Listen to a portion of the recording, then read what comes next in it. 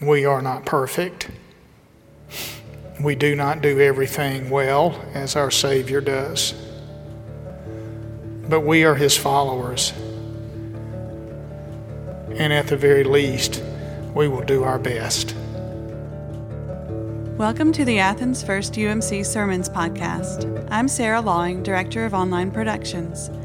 We hope you'll enjoy this weekly resource.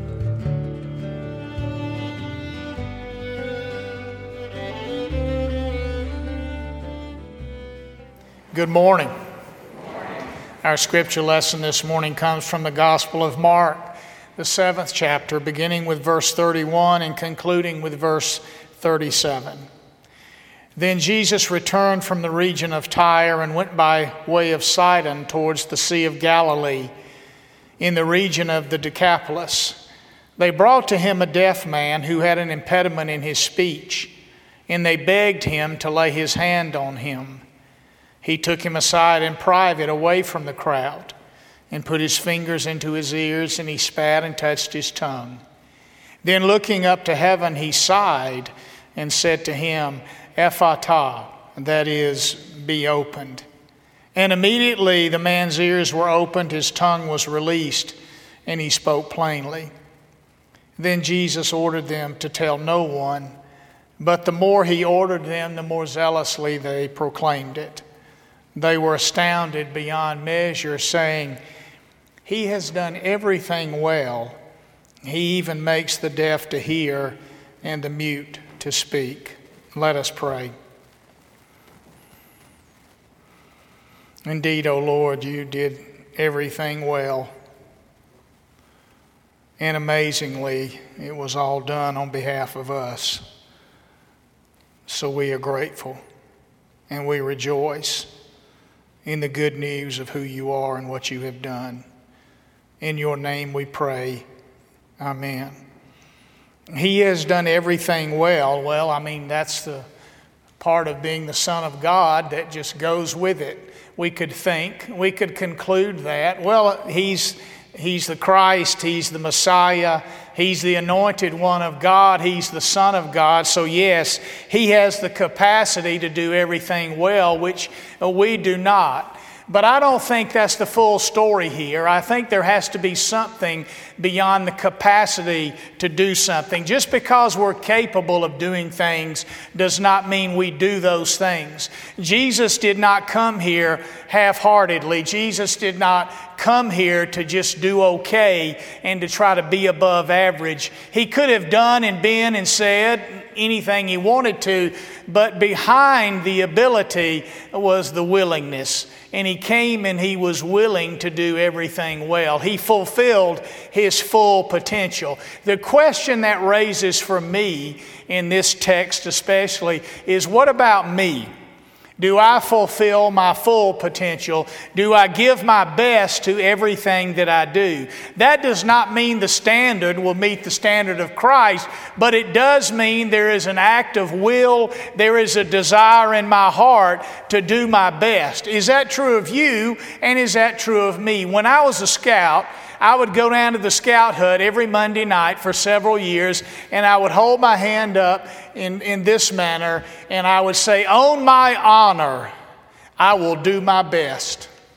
I would say it week after week after week. On my honor, I will do my best. And the reality was, I didn't do my best. There were times I went into that meeting and had no interest in doing my best. All I wanted to do was talk with my buddies. There were merit badges that I did not secure because I did not do my best. Even though I stood and raised my hand and said, on my honor, I will do my best, I didn't do it. I suspect there have been moments in your life when you did not do your best, when you did not give your best. It was not because you were incapable of something. It was because your will, your heart, your soul was not in it.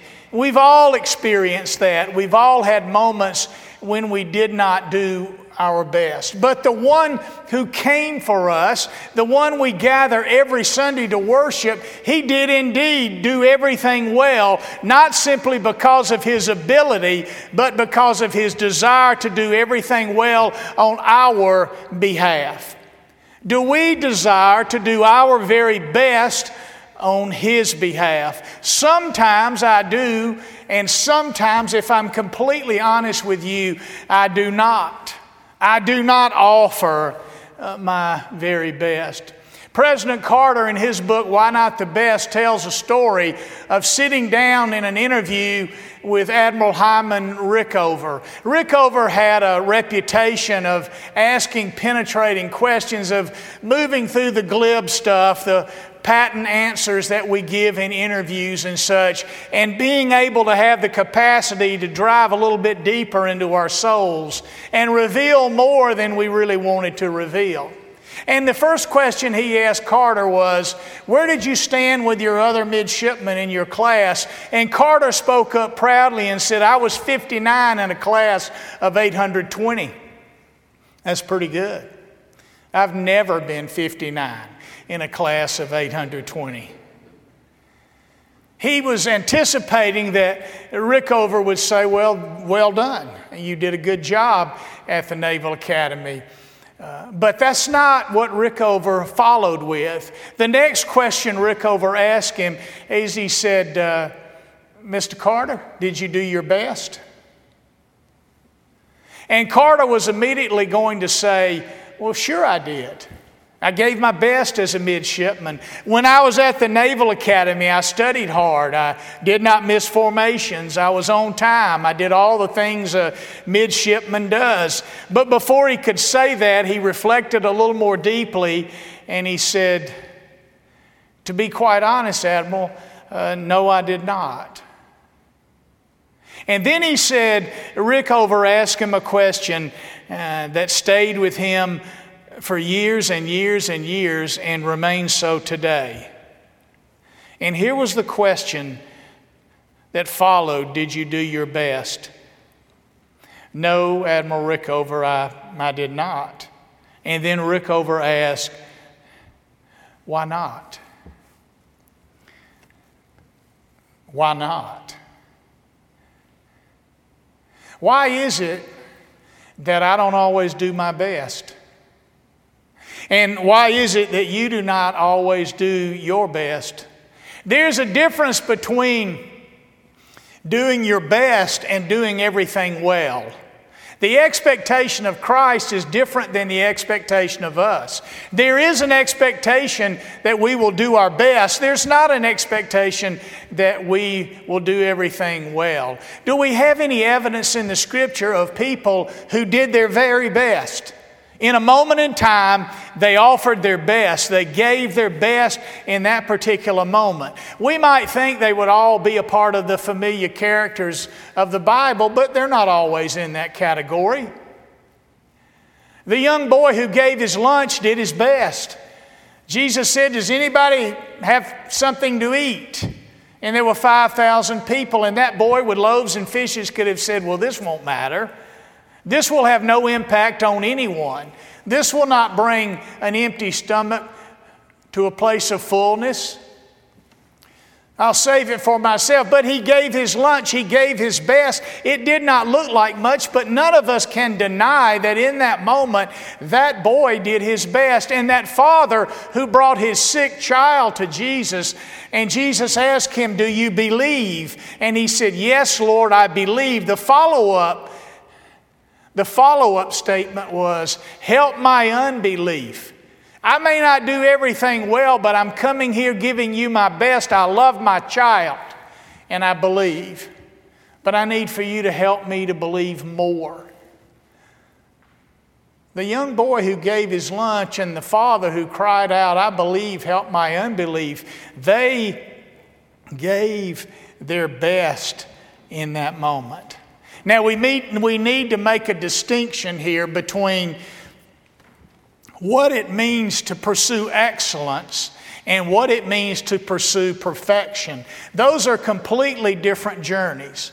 I would never ask you in this moment to declare yourself to be a perfectionist, but I'm guessing that some of you sitting in the pew this morning have a little touch of perfectionism. Maybe not. If you don't own it. I'm not going to ask you to confess it. But many of us deal with that. There is a kind of perfectionist tendency in our lives. And if we're not careful, we can identify that. We can define that as doing my best. In other words, doing my best results in perfection. Edwin Bliss helped me years ago with this when I read, "The pursuit of excellence. The pursuit of excellence is gratifying and healthy. The pursuit of perfection is neurotic and a terrible waste of time." There is a distinction there. I'm not asking you this morning if you're perfect. I'm asking you this morning, and I'm asking me this morning, are we doing our very best? Are we? Can we say in this moment in time, as an individual and as a church, that we are doing our very best? We had 198 people in worship last Sunday morning. That hasn't happened in 25 years. Are we doing our best? And you're thinking to yourself, well, I was here. Okay, thank you. I'm grateful and I'm glad. Does that represent your best? Why do you think we're having Friend Day? You know, typically we ask you, will you bring an unchurched person to church? We're asking you now, will you bring a churched person to church? Will you bring a member of this church to church? Because somehow we've fallen asleep and we can't wake up. We've gone into hibernation. And we're struggling to wake up. I know last week was Labor Day. Chuck, come on, man.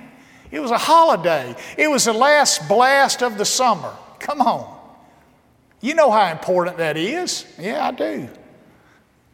Wherever you were, did you go to worship? If you did, congratulations and thank you. If you didn't, you don't have any excuse. Well, there was a ball game. There was a football game. I love football. Well, I went to Charlotte and I couldn't get back. Stayed up late watching the ball game. Whatever it is, are we doing our best?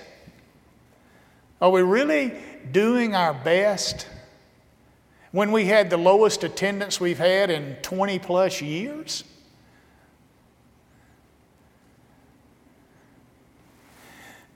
David Brooks, in his book, The Road to Character, talks about two kinds of virtues. He says there are resume virtues and there are eulogy virtues. The resume virtues are the ones we focus our attention on. Where did you go to school? What kind of experience do you have? What do you have to offer in the workplace? Our culture and our educational system focus on the resume virtues, and that's what we focus on most of our lives. We have a resume, and we put it out there, and it says all the things we've done, the education we've had, the experience we've had, what makes us a capable person. You have a resume, and you've put that resume out there a number of times, I would imagine, and so have I, and you've read a number of resumes. And there's nothing wrong with having a good resume. It has probably enabled you to get a good job. And that is a good thing. But I have never stood in this pulpit or any other pulpit to celebrate the life of someone who has died and talked about their resume. Not one time. Not one time have I taken their resume and said, let me tell you about Chuck Hodges. He graduated from high school at St. Angela Academy, a Catholic school in Aiken, South Carolina. He went to college and got his BA, and he went to seminary and got his MDiv. and he served Grovetown and Chamblee. No. I don't read your resume. I've never read anyone's. But we focus on those resumes. But there are a more important set of virtues that we call eulogy virtues. And those are the ones the preacher stands and talks about. Were you brave? Were you faithful? Were you someone who loved everybody? Did you bring joy to the moments of others' lives? That's what they talk about. When I came to this church, I met a couple of people who had been really heroes of mine. You know, when you're in high school and somebody's in college, you think that you're part of different generations, but you're not. And as you get older, you get closer in age. Y'all know exactly what I'm talking about, right? When I came here as a pastor, I remember meeting Charlie Whittemore and Steve Greer. Now, I grew up a big Georgia fan as a kid. I listened to games every week if they weren't on TV, and if they were on TV, I watched them every time the Bulldogs were on TV. And the sweet spot of my fandom occurred when Charlie Whittemore and Steve Greer were players at the University of Georgia. So the first time I met Charlie and Steve, I was a little bit, wow, I'd never met them before. There's Charlie Whittemore. Man, if you only knew how much your preacher admired you when he was in middle school, high school, and Steve, how great I thought you were. I know those two men now, and we're of the same generation.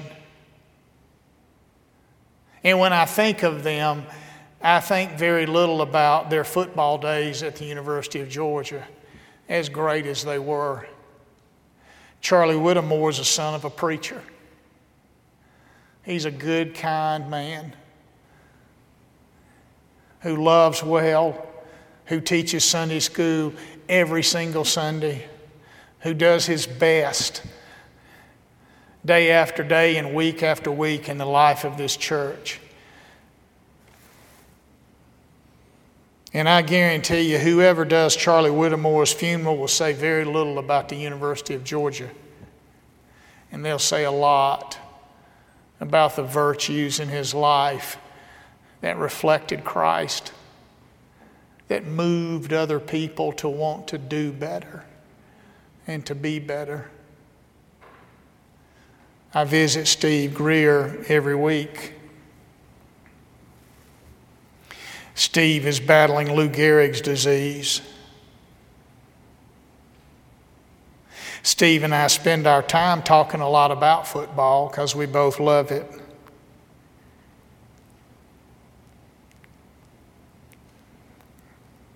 I love football, and I played football, not like those two guys. My dad told me I didn't have to play football. Of course, he followed that up with, you don't have to eat either. And I thought, I'm sure he was kidding. Sort of, I think he was, maybe. Steve was All-American here.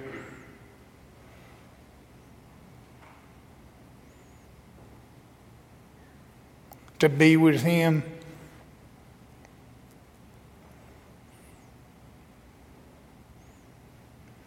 is to sit in utter amazement of who he is.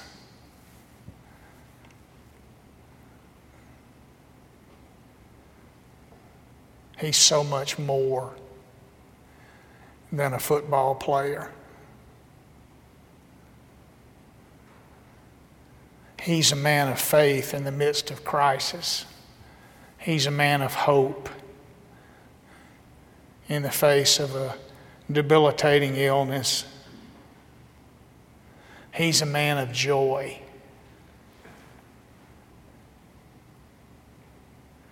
In the face of so much that is so hard. I know Charlie Whittemore and I know Steve Greer because I've been their pastor for 13 years. They have a great resume, but they have a much, much better set of virtues that stand the test of time. Are we doing our best?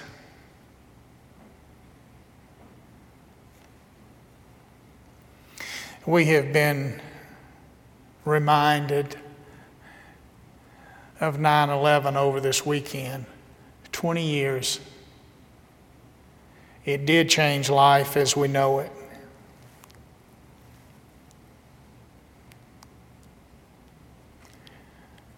It doesn't appear that airline travel will ever be the same. Some of you here right now don't remember anything but what we have now. You used to go right to the gate, and your loved ones could go with you. You could arrive 5 minutes before, and you could still get on the plane. Things have changed as a result of 9/11. But what I have marveled at this week as I've watched the stories and listened to the tales of people's behavior in that time has inspired me. The first certified death of 9/11 was a Catholic priest, number 0001, Father Michael Judge. He was a chaplain for the New York City Fire Department. When he heard the news, he made his way to the tower. He prayed for those outside the tower who were injured. And then he went into the North Tower where they had created a command center. And he began to minister to those in need, handing out water, praying with people who were so frightened. When the South Tower came down, debris flew from the South Tower into the lobby of the North Tower where he was.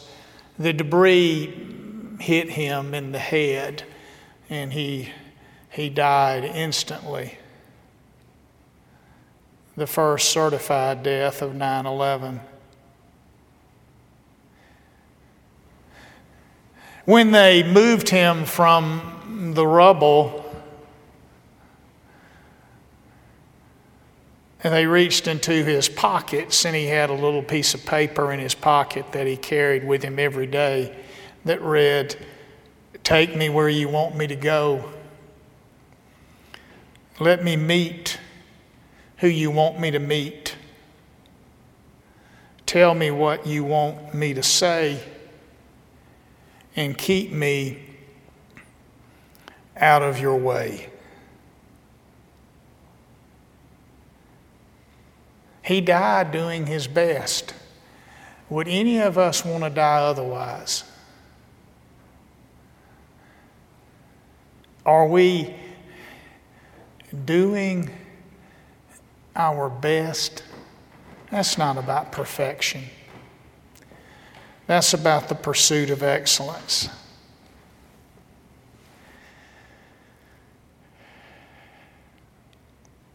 As I was watching a documentary, there was a fire department officer who was talking about the days after 9/11 as people poured into New York City.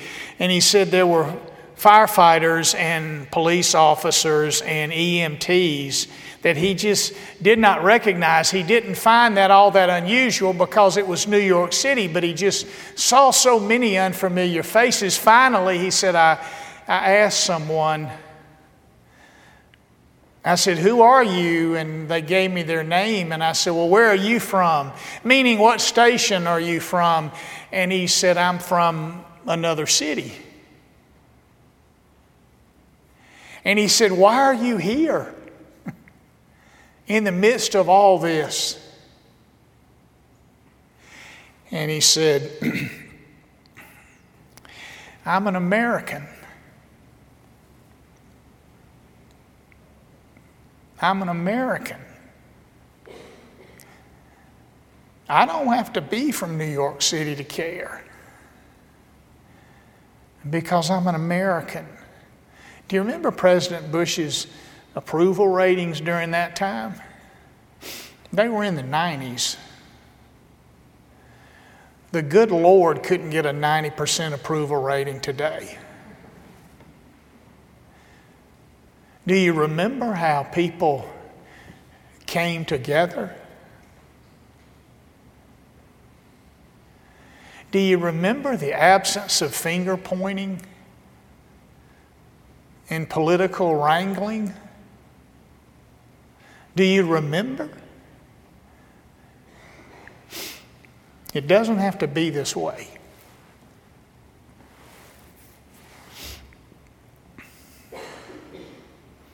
We need to do better.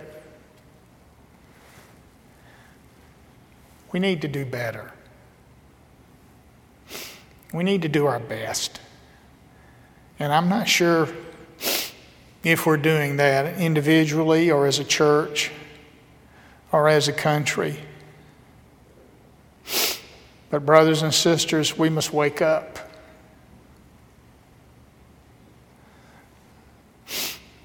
That a new day may dawn.